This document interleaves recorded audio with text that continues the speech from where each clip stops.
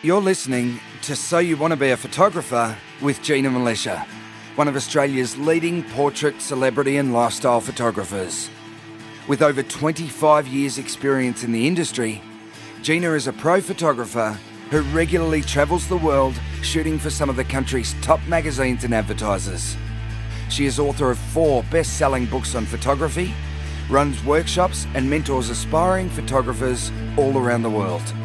In conversation with journalist, interviewer and budding amateur photographer Valerie Khoo, Gina reveals what it takes to build a successful photography business, provides a sneak peek into life behind the lens, and talks about her tips and techniques to get the perfect shot.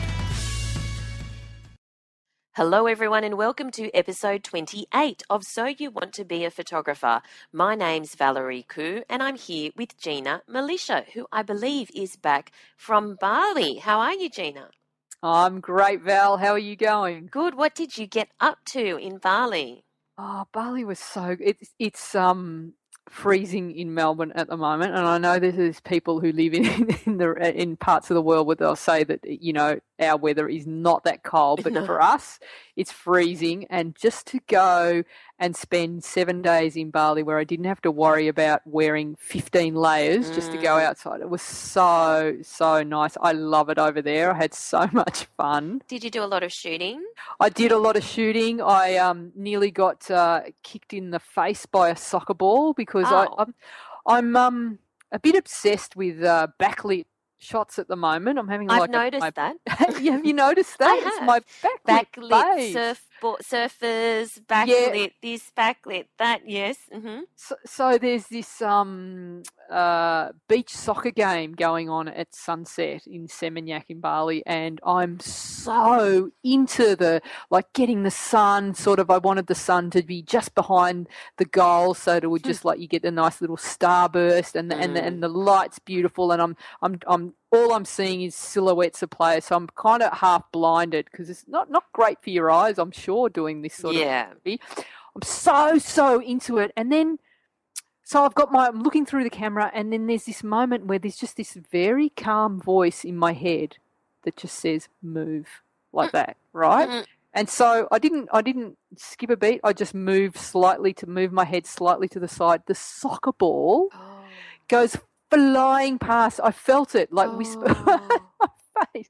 And so by a split second, I would have been smacked in the face. And I just looked up, and all the guys playing soccer just had this horrified look on their face, and they're all like, sorry. And I'm like, oh, it's not your fault. And it's so I have someone watching over me, clearly. It's just that calm little voice that said move.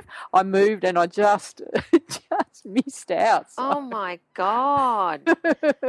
Okay, well, I have not been playing soccer or taking what photos have you been doing?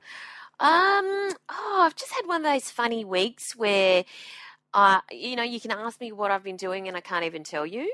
Right. It's, you know how you have sometimes those weeks where that happens? I know I've been busy, but... So lots and lots happening, and then your brain just goes to mush. You can't think of any... Like when you ask me, who have you been shooting lately? And I can't tell you. And then I remember, a week later. Exactly. But one thing that people are probably going to give me some strange stares, because, when I don't carry my Canon around, I just take photos with my iPhone, because that's just what's on me. But I got this iPhone cover, and it's actually a Minion, from the Minions. I saw it on social media, Val. Why? Why? Because it's so cute. And so every time I'm taking a photo now, it's like I'm just holding this minion and squashing his legs. So I probably look a little bit weird, while I'm taking my shots. But that leads us to our first interesting link which you've come up with, which is actually the iPhone Photography Awards. Is that right? Oh, this is, yes, and I'm so inspired by these shots. I think there's about 15 of them that I've now started following on Instagram. The quality of these photos is amazing. So you've got all these different sections of all the winners. So you've got abstract, animals, architecture, children, still life, sunset. Have you had a look at the shots, Val? Yeah, some of them are amazing. incredible.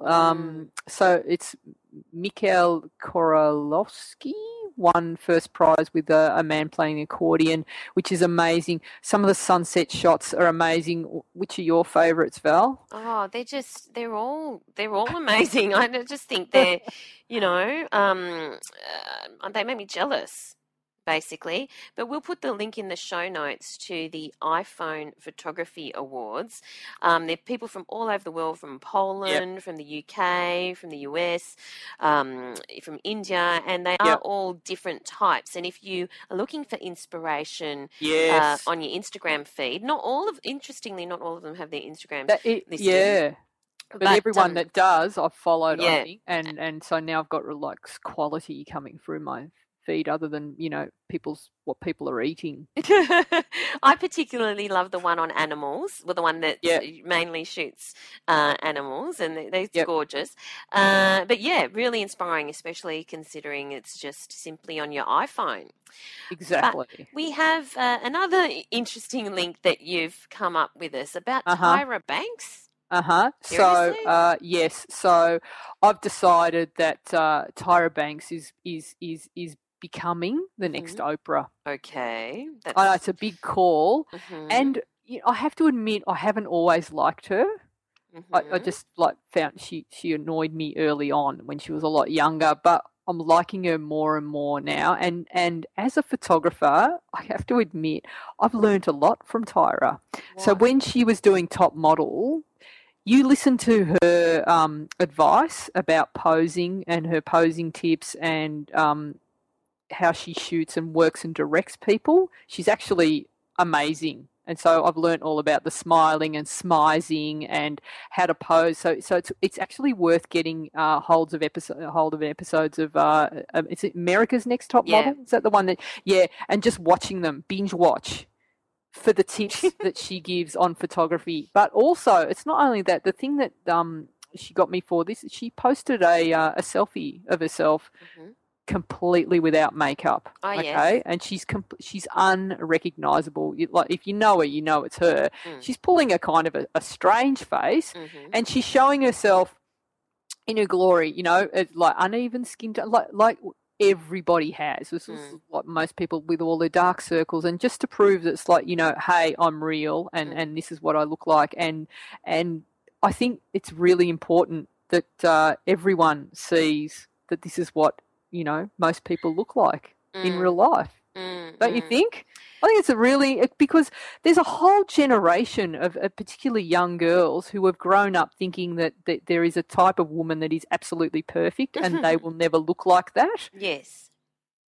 And they believe that's what they look like all the time, and it's just not the case. So all the retouching, and you see people with they slim down their thighs and their waist and no blemishes, and people get hung up on that and think that, well, that's what perfection is, and I'll never be that, and that they give themselves a hard time for being that. So I think good on her.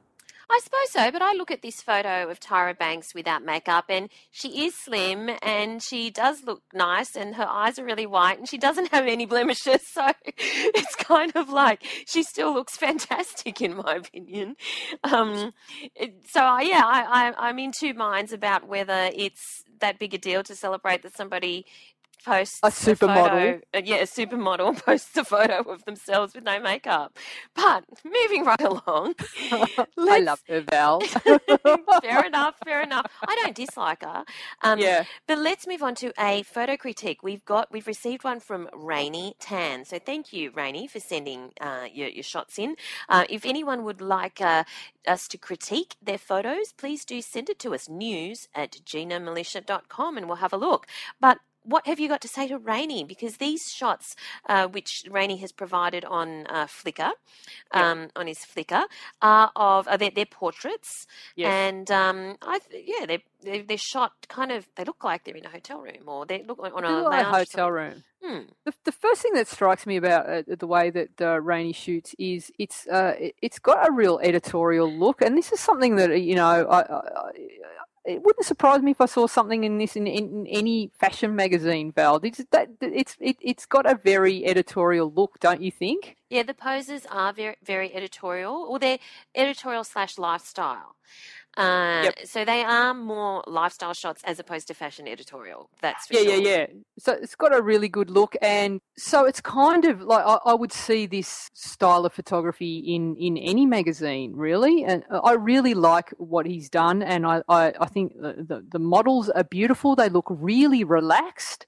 I think it looks like he's shooting on maybe a 50 mil. It's quite a wide lens. And it's in a hotel room. So he says in his question that he finds that he's been repetitive in his style, and so he's asking for any advice on that. So I think. I can't fault the shot. I love what he's done. I'd probably maybe look at a different location where like he's not as confined in the space, because it's like such a small room. It's really hard to throw the background out of focus and give it any depth. So it's like when I shoot portraits, I love to have like a lot of depth behind my models so that I can throw that background out of focus, and so he's really limited in that, and almost looks like he's shooting at night too. Val, what do you think? Because like some of the backgrounds are quite dark. Yeah, it does seem a little bit dark. I think he's pulled the blinds down, obviously for some reason, and I just think that it depends on what your goal is, Rainey. Because if your goal is simple portraits of your friends, you've done a fantastic job. If your goal is to do lifestyle shots for magazine style lifestyle shots, then my comment to that is you've done a great job. Because what I'm referring to about lifestyle shots is these are the shots that they're not of fashion models, and they're not of celebrities or anything like that necessarily. They're like standard, almost like stock shots that go with magazine articles. So you might have an article, about how to be happy, and there's a shot of a girl, a model. Or then you might have an article on how to lose weight at lunchtime, and there's a shot that goes with that. So that's what I mean by lifestyle shots. Then I think you have achieved that, and but as Gina said, maybe try some different types of locations. But if you were going for a fashion model kind of look, then you need more of an edge. They are a little bit too lifestyle-y for that fashion model look. So pour over fashion magazines and look at the poses there, and look at they're actually those poses in fashion spreads. They're actually not Girl Next Door. They're not natural. they're full of angles. They're full of really showing off the clothes. So it depends on what your goal is, Rainey. And the other thing I would suggest is next time you do a shoot, hire a longer lens and have a play around with that. Now you're going to be limited in that if you've got a long lens, like a small room like this is possibly not going to work because you're going to be too confined. So maybe have a go at shooting outside and really working with some great locations, or just sticking to. There's one shot where you've got you can't see the eyes of the model and the hat is covering her face. I really like that shot. I'd like to see you sort of explore that a little bit more and play around with those and try and basically work with different backgrounds, different lenses. But like, you've done a great job. You're on the right track. You just need to keep shooting and keep practicing, basically. Now, we'd love you to check out Rainey's shots, and we'll put the link in the show notes to his Flickr page so you can have a look. But one of the things Gina just touched on was, working with a bigger space so that you can shoot a bit longer. And one of the things that you can achieve with that is all to do with today's podcast topic, which I'm really, really excited about, because it is something that it's a look that I love. It's a look that I go for a lot, and I don't always master it. So I'm really excited that Gina's going to break it down. Now, it's got an interesting name, and this is actually the technical name, and that's bokeh. So that's B-O-K-E-H for anyone who isn't familiar with the term, bokeh.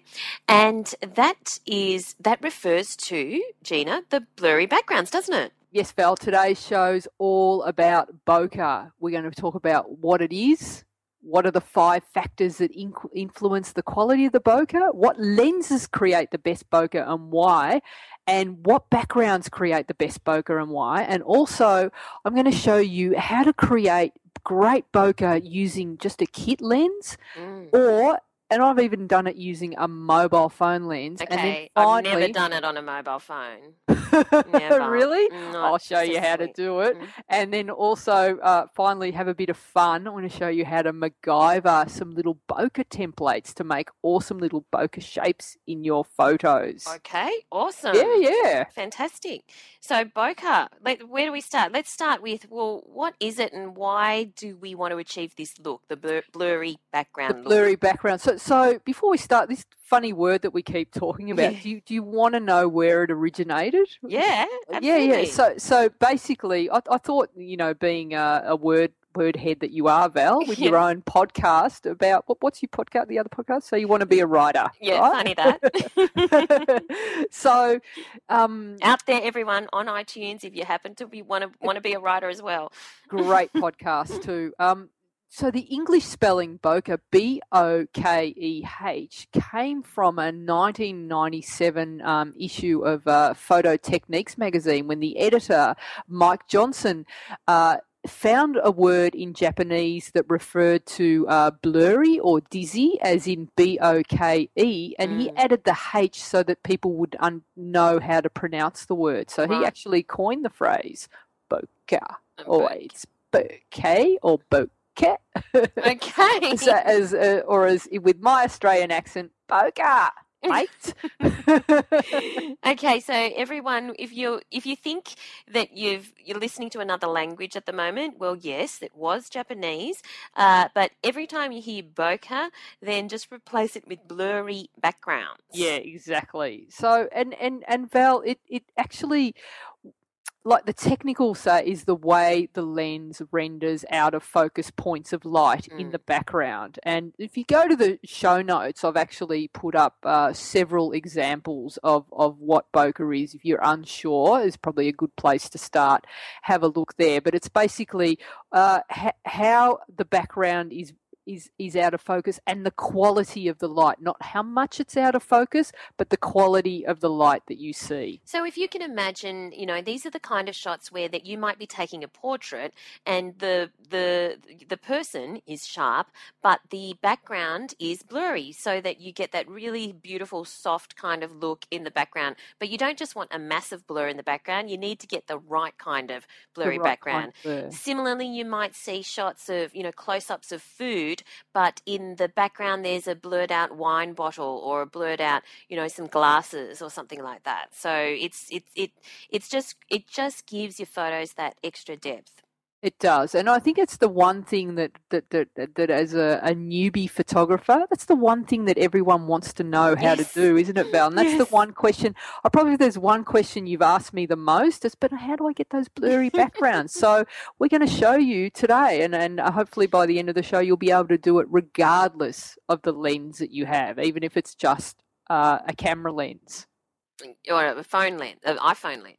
Exactly. Yeah, an iPhone lens. Right. Yeah. So okay, go on. So what you mentioned that there are 5 factors. That seems to be a lot to think about. Yep. So what are the 5 factors to get bokeh?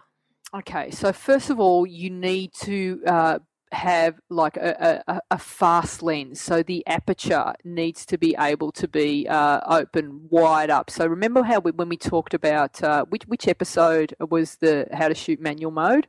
Do you remember? Don't remember. No, I will find come out. on. It's like 17, 18, something like that. So there's the episode on how to shoot manual mode. I explained that episode 20. Yeah. So the aperture depth of field, the best way to remember which way is wide open, it's how many points are in focus in the frame. So if you've got the smaller number, it means the smaller amount of items in the frame are going to be sharp. If you've got the higher number, more items in the frame are going to be sharp. So to create great bokeh, you're going to need to be as wide open as possible, which means the smaller number and a smaller amount of objects sharp in the frame. The number Jean is referring to is like f2.8 or f4, f6, f8 or f16 or whatever. So the larger that aperture, the better the bokeh you're going to get in your shot. So that's one thing you want to look for. Okay. So that's larger. That's the larger the hole, but it is actually the smaller the number. Just to confuse everyone. Yes. They need to reinvent all of that, but it's too late. So we just have to just make sure that we get clear on that. Okay. So the next thing you want to consider for good bokeh is the focal length. So you want it works better when you've got a lens that can be zoomed, quite long. So a longer lens is going to give you better bokeh, and a wide lens, it's going to be really difficult. So I think anything under 50, you're going to struggle to get good bokeh. So like a 35 or a 24, too hard because of the way the lens works. It's very hard to have that depth of field that's going to throw your background out of focus. Okay, so that's something you need to consider. So what do you want? You want like a 70 to 200 or a 50? A 50 will do it, and it's like it can be done on a kit lens, which is like a 24. What's it? 18 to 55. I think a kit lens is. It can be done, but around sort of 50 and up is kind of your ideal length to get it, and the longer the better. All right, so that's the focal length as well. Longer prime and zoom lenses give you the best looking bokeh, and it also the style of lens will affect the shape. So again, if you're going to have really throw your background out of focus and you've got points of light in your background, what happens is you'll get these like beautiful little circular discs in the really nice shots that look beautiful. And some lenses, some of the older lenses are actually hexagonal shapes. So you'll get like that sort of shape as well, which is really interesting. And that's the older lenses. Doesn't happen so much in the newer lenses. So that's just something to look out for as well. All right. So the third thing that's really important to create great bokeh is how close you can focus to your subject. So you want a lens that the closer you are to the subject, the more you're going to throw your background out of focus. All right. So you need to be able to get right in close. So again, you're going to see, if you have a look in the show notes, the examples I've given, they're really tightly sort of cropped portraits. And they're also like tight.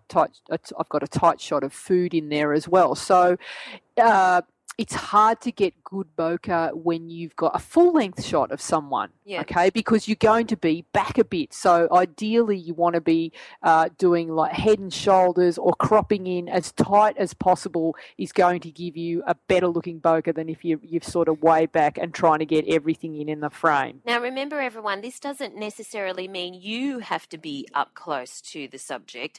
It means what you see in your camera needs to be up close to the subject. Yeah, so if you're shooting on, say, a 70 to 200 lens, you're not going to be like right in close to the frame. You can be back a bit and still fill the frame with, say, head and shoulders. All right, so yeah, good point, Val. All right, so that's how close you are. So that's the third thing. The fourth thing that's really important for great bokeh is how far the background is behind the person. So earlier when I was having a look at Rani's work, we were talking about how he was working in a small room.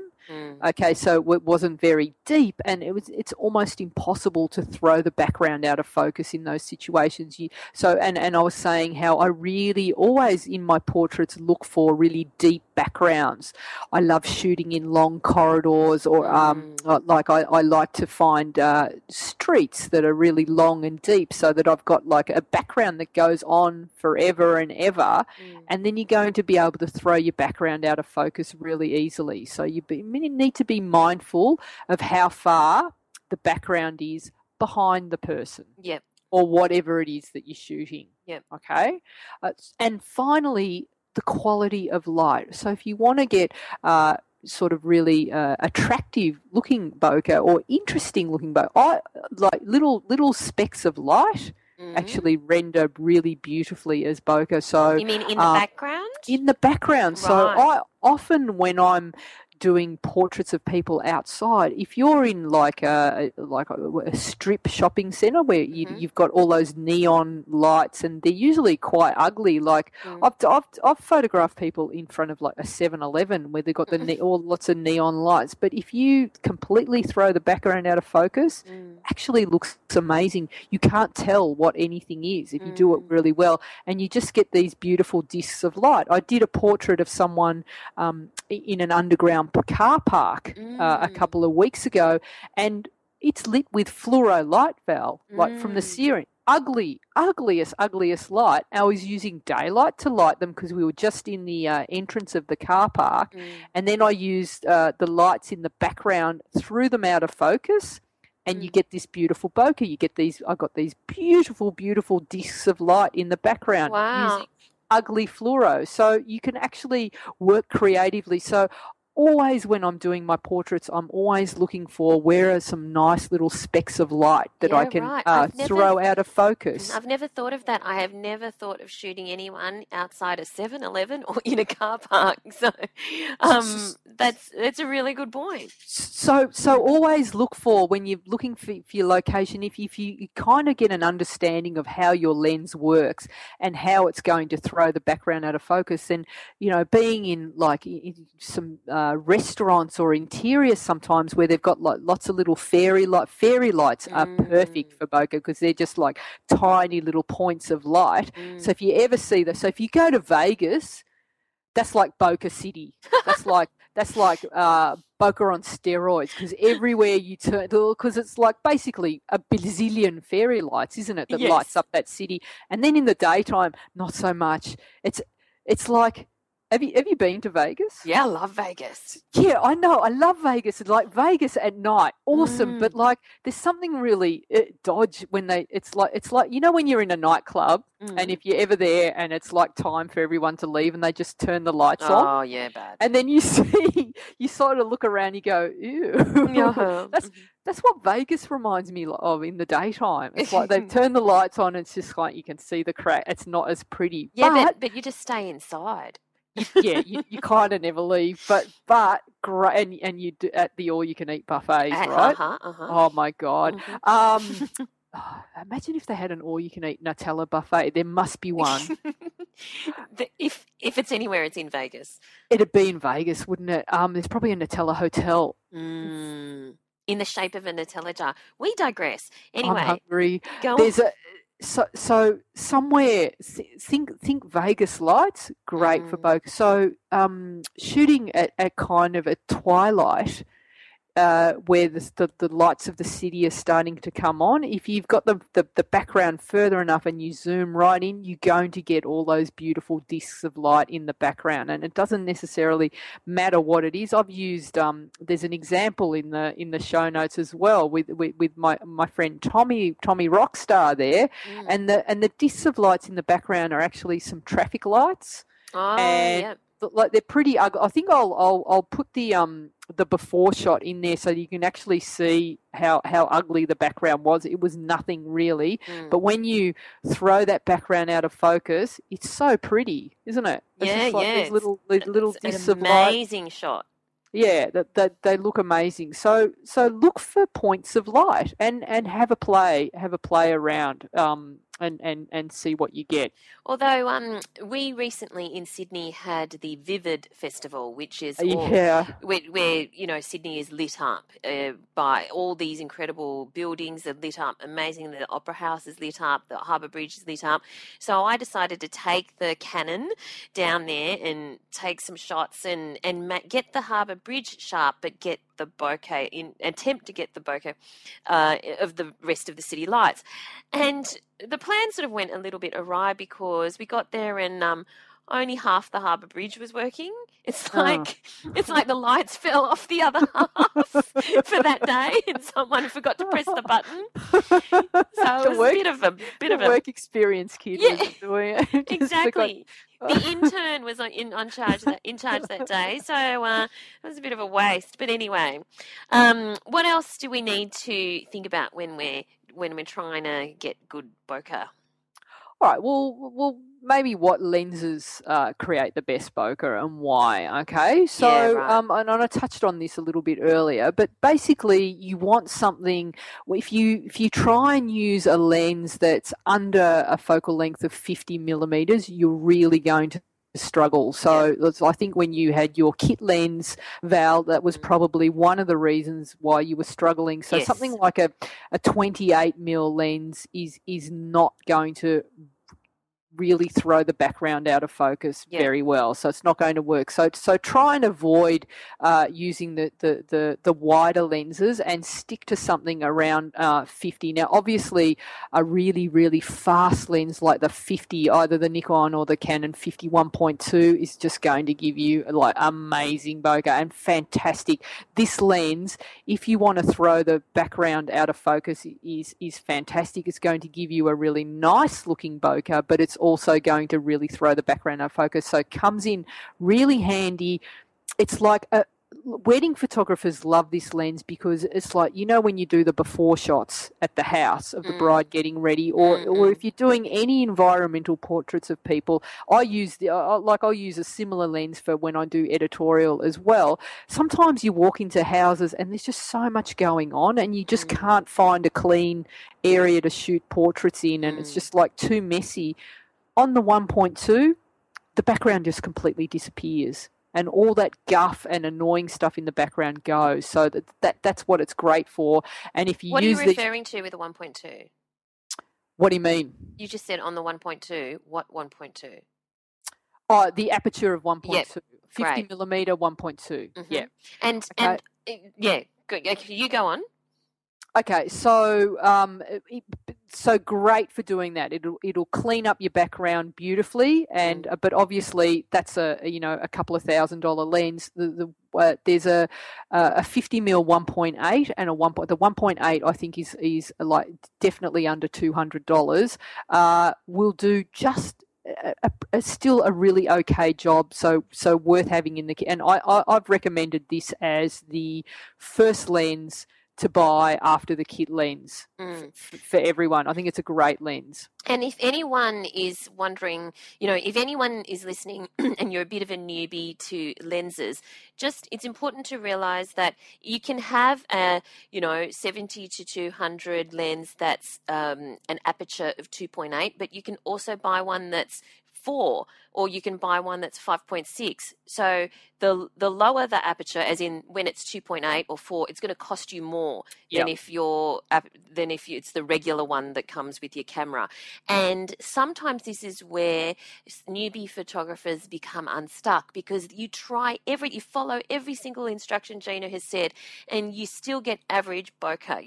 You don't get the blurry backgrounds that you want. And it could be because you actually need to make sure you get that lens that can give you that aperture of 2.8 or 4. Or you listen to later in the podcast where I show you how to do it with just a kit lens as well. Okay, or you do that. But just in case there's some listeners who don't know that you can have three lenses that are the same, or 70 to 200 or 85, whatever, but they all have different apertures. And that's important to know, because some newbie photographers haven't figured that out. Yeah. Well said, Val. So there's other things that you can look at, and this is kind of getting a bit techie, and I kind of don't really understand it either. But there's blades in the aperture. So if you look into your lens and you open the aperture up, so you go from 22 to 5.6, you see that it's like a octagonal, hexagonal, or something shape, or a circle as the blades open. So the way the lens is constructed, it'll either have 7 or 9 blades. Okay, so the number of blades is going to affect the shape. So but people get really hung up on this, Val, on bokeh quality and the shape. There's forums, there's clubs. Bokeh clubs? There's cults. Like a subculture. It is, and people get really, and I think the point is to not be obsess about it too much, because it can be like, well, really, a fetish. Bokeh fetish. Okay, yeah. Go on. So that's another thing.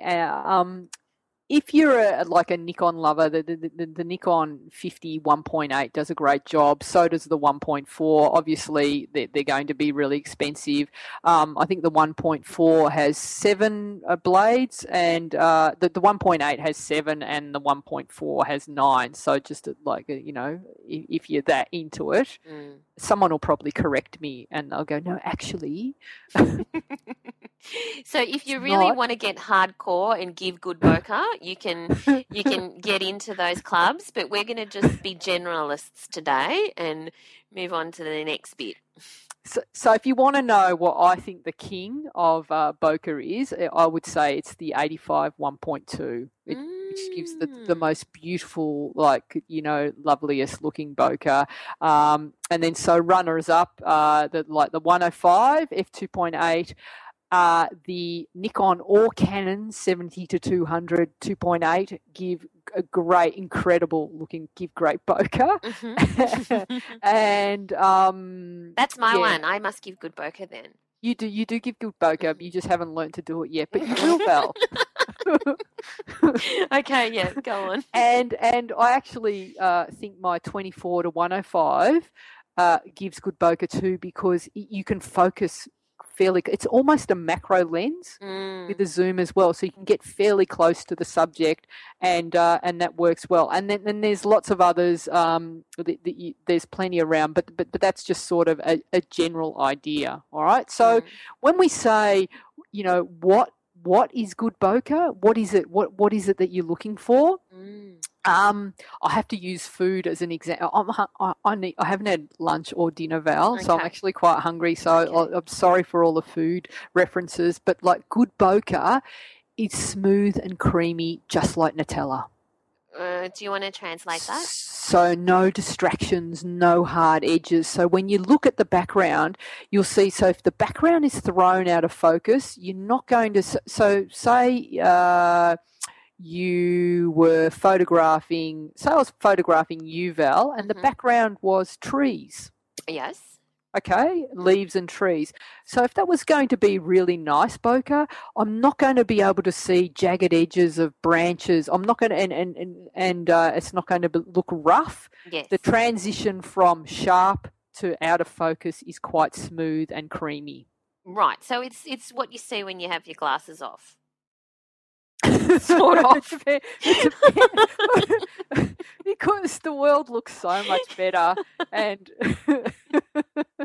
or when you've rubbed your eyes really, really hard, and then you look in the mirror, it's that. Okay. And it's smooth. It's a smooth transition. So, yes. Yeah, but I guess, yes. Yeah. Okay, good. Right, so that's good bokeh. Yeah, you want it to be adequately blurry, so that you can't see you make the distinction of what's out there. Yeah, but it's just like a smooth transition. Yeah, okay? Right. And so what do you mean? No, you don't mean a smooth transition from the foreground to the background. You must what a smooth transition between what? It's blurry, but it's like there's no like hard jagged edges in there that you can see. So everything's nicely blurry, smooth, creamy, like Nutella. Is there anything is too blurry? No, you can never get too blurry. Okay. I don't think so. Okay. But if you're looking for great backgrounds that are going to create good bokeh, so you want to be avoiding really dark, heavy, busy backgrounds that are just like, even though the background's out of focus, you can still sort of register this. There's so much going on, and if there's a pole out of focus behind someone's head and it's dark, even though it's out of focus, your eye is still going to go there. So you want to try and avoid really heavy, busy, noisy backgrounds that are going to just detract from the actual shot. Yeah, you know what I mean. And the thing that looks really awesome, and I did touch on this, bright lights. So Vegas. Or Vegas-esque, the city skylines look amazing, fairy lights look good, shopping malls, anywhere where there's like little points of light can look spectacular, and that's what gives you that those little beautiful little circles of light. Right, great. All right. Okay, yep. So we had it like people really struggle when they're using a kit lens. So the kit lens is the lens that comes with an entry-level camera, okay? And they're generally the focal length will be about 18 to 55 or 18 to 105. Yes. All right, in those. And so that's the main struggle because people are often shooting too wide in them or they're just for a standard shot. What happens with the kit lenses is the biggest problem is the aperture is variable, Val. Yeah. So if you notice that when you're using your kit lens and if you've got it at 18 millimeters, so you've zoomed right out as far as you can, you'll notice that the largest aperture you can shoot at, the widest aperture you can shoot at is like 3.5. Yep. Okay? Yep. So you go, well, I've got a fairly decent lens. It's fairly fast. Yep. But the minute you zoom out to 105 or 55, it's going to change and the aperture becomes 5.6. Yep, absolutely. So it varies. And so that's really frustrating because at first you think you've got this fast lens and then the minute you go to zoom in, it suddenly becomes like not so fast. 5.6 is not that fast lens. So that's one of the main reasons why people struggle to get good bokeh in their shots. But it can be done. Now, I don't know why anyone has ever hasn't noticed this before about that word bokeh, but whenever I see it, I think of chickens. Why? Because it's like bok.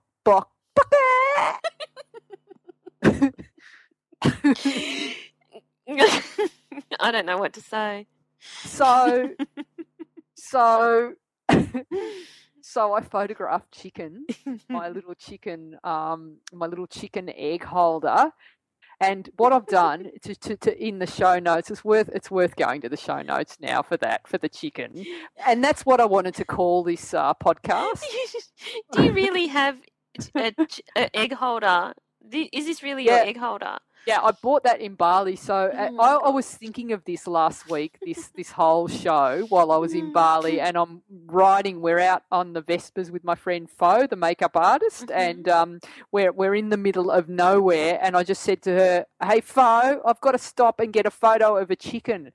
Now she's known me for long enough. She doesn't even bat an eye. She's like, "Okay."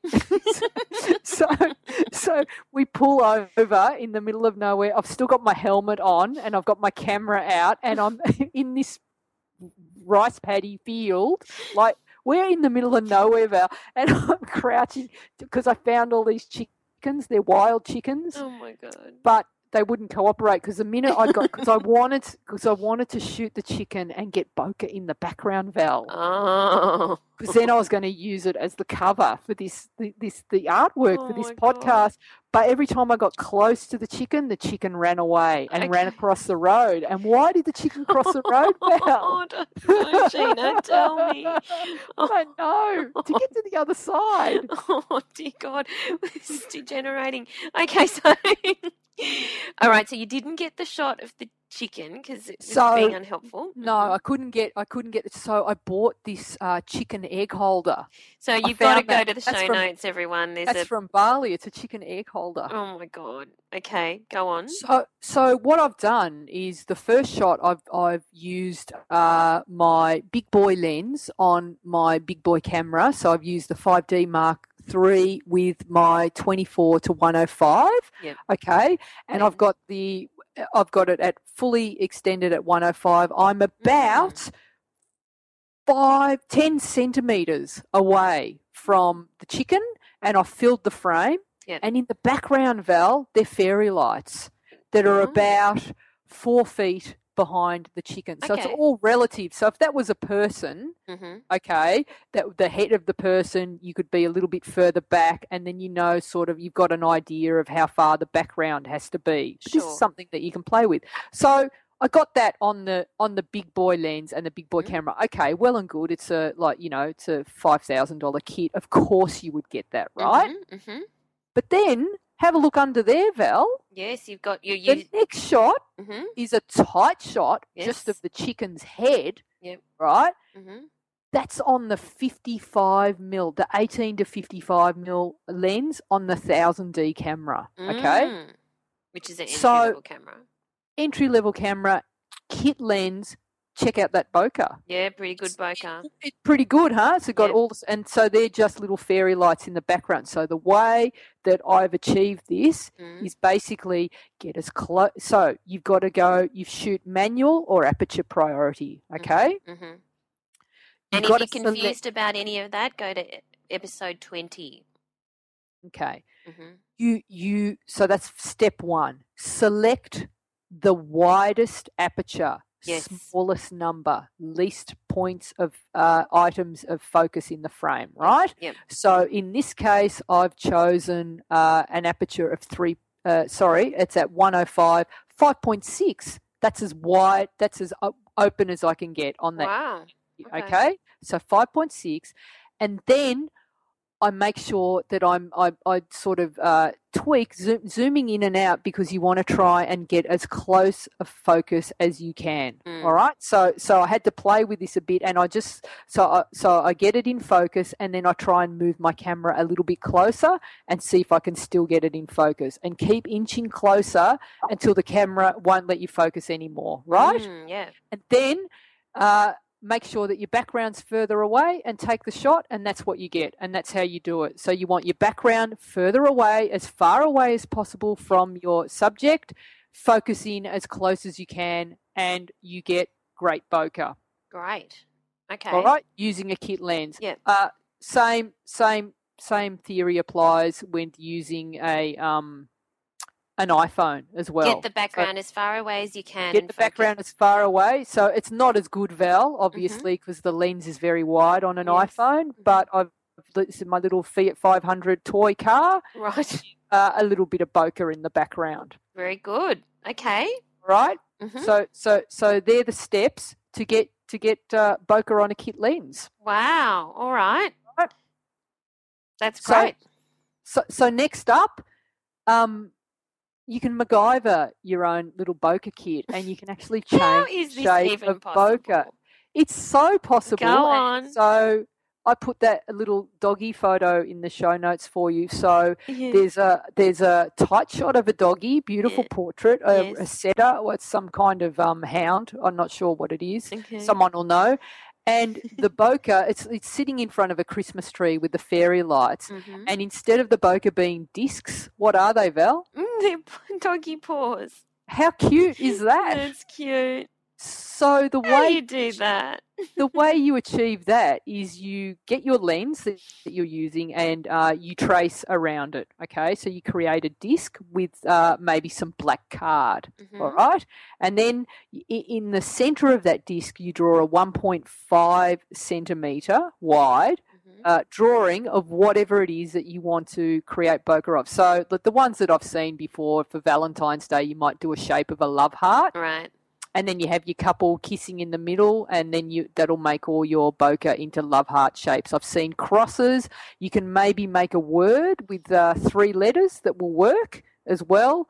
Any shape you Hang on, I don't understand what you do with the so thing. basically what you do is you get a disc, okay? You cut your shape out. You make it about 1.5 centimeters wide in the center. So you got to use a very sharp knife and cut it out. You want a clean cutout of the shape. If you've got fuzzy edges, they're going to appear, okay? So what you've got is a disc, and in the middle there's that shape. So really a disc, just black card.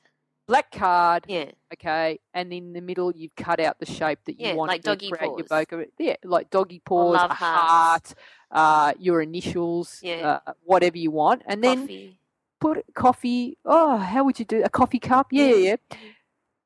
Pop a couple of bits of blue tack onto to the end of your lens. Stick the disc on.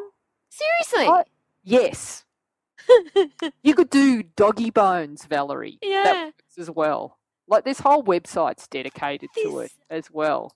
Okay. Okay, so if you want to get a bit fancy and you want your little bokeh shapes to be a bit better than cutouts, or you're not sure of your skills, you can get a custom printer to maybe print them onto like a black card or something, and actually even cut the templates out for you. gosh. Right? There's kits you can buy that have all of these. So there's flowers, love hearts, crosses, whatever. So you stick it onto the end of the camera, and just shoot that way. Yes. So basically, you need to have something that's going to create bokeh in the background. So like fairy lights or Christmas lights. So all you need to do is so if you want to do, I can just see you're going to be doing Rexy, aren't you? Yes. Aren't you? My cat. Just you can't wait to get off. So that you go just quickly do. So basically, get yourself some fairy lights. Yeah. And hang them sort of in the background, like in a doorway. Even you can get strands. Yeah, I know. Yeah. Hang those in the doorway. Do this at night, Val, so you've got black behind you. It's easiest, okay? And then you put Rexy on the top. I know exactly where you do it. You've got the fairy lights in the background quite a way away. Yes. And then you're zooming in, just filling Rexy's head there. Yeah, okay? right. And then you've got your cutout. It'll be a paw print or a cat head or a bone or a diamond, whatever you want to do. Yeah. And then the whole background will become like little whatever the shape is that you've chosen. I'm going to do this. This is hilarious. I know you totally are going to do it. I know. Okay. Oh, my God. And if anyone else wants to tackle this, and we'll put all the instructions in the show notes, please do upload, send us your final shot. We would love to see it. Yeah. Definitely. And also for all the geeks, I've put, if you like really into your bokeh and want a calculator to work out how good the bokeh is going to be on the lens that you've had, I've put a link to one in the show notes where you actually enter the camera, the lens, the focal length, and it'll calculate, it'll give you a number of how good the bokeh is on that lens. So that's a bokeh calculator, and if you're too lazy to go to the show notes, it's billion bokehs. So that's billion, and then bokeh is BOKEHS.com. Yep. So check it out. Yep. Wow. Well, that brings us to what should #Gina Challenge be this week? Easy, Valerie. I wonder. Of course. I can't wait to see what everyone, and I would love it if anyone gets creative and has some shapes. That would be bonus points for that. So bokeh or blurry backgrounds is this week's theme. If you're new to the podcast, each week we have a theme called #Gina Challenge, and we all do a shot around that theme, which you can interpret any way you like, and we share that shot. So you can either just put it on your Instagram and use #Gina Challenge, or you can go to our Google Plus group, just search for So You Want to Be a Photographer. But in the meantime, that brings us to the end of our podcast, or of our episode this week. What are you going to be up to until we speak again? I think I'll go and do some more Oh my God, you crack yourself up. I do. What are you doing, Val? You're going to be doing a shoot with Rexy with paw prints, aren't you? No, there is no doubt. There is no doubt. No, well, even if I don't necessarily get around to next week to doing the cutout, I will definitely be putting into practice a lot of these tips for my, regular bokeh shots and blurry background shots. So thank you, everyone, for listening. If you'd like us to critique one of your photos, please do send it in news@GinaMilitia.com. Don't forget that Gina has an awesome newsletter and blog that you can find, GinaMilitia.com. And, of course, chat to us on social media. You can find Gina on social media where? I'm at Gina Militia on Instagram, at Gina Militia on Twitter, and you can find me in the So You Want to Be a Photographer Google Plus page. Yes. And, do check out Gina's Instagram. It's absolutely gorgeous, gorgeous stuff. Mine is like lots of photos of my cat. So, you got to be into that. So you'll find me at Valerie Khoo on all forms of social media. But we would love to hear from you. Please do leave us a rating or review on iTunes. We'd be really grateful because it helps us in our rankings. But until we chat to you next week, have a great week. Thanks, guys. Thanks for listening to So You Want to Be a Photographer.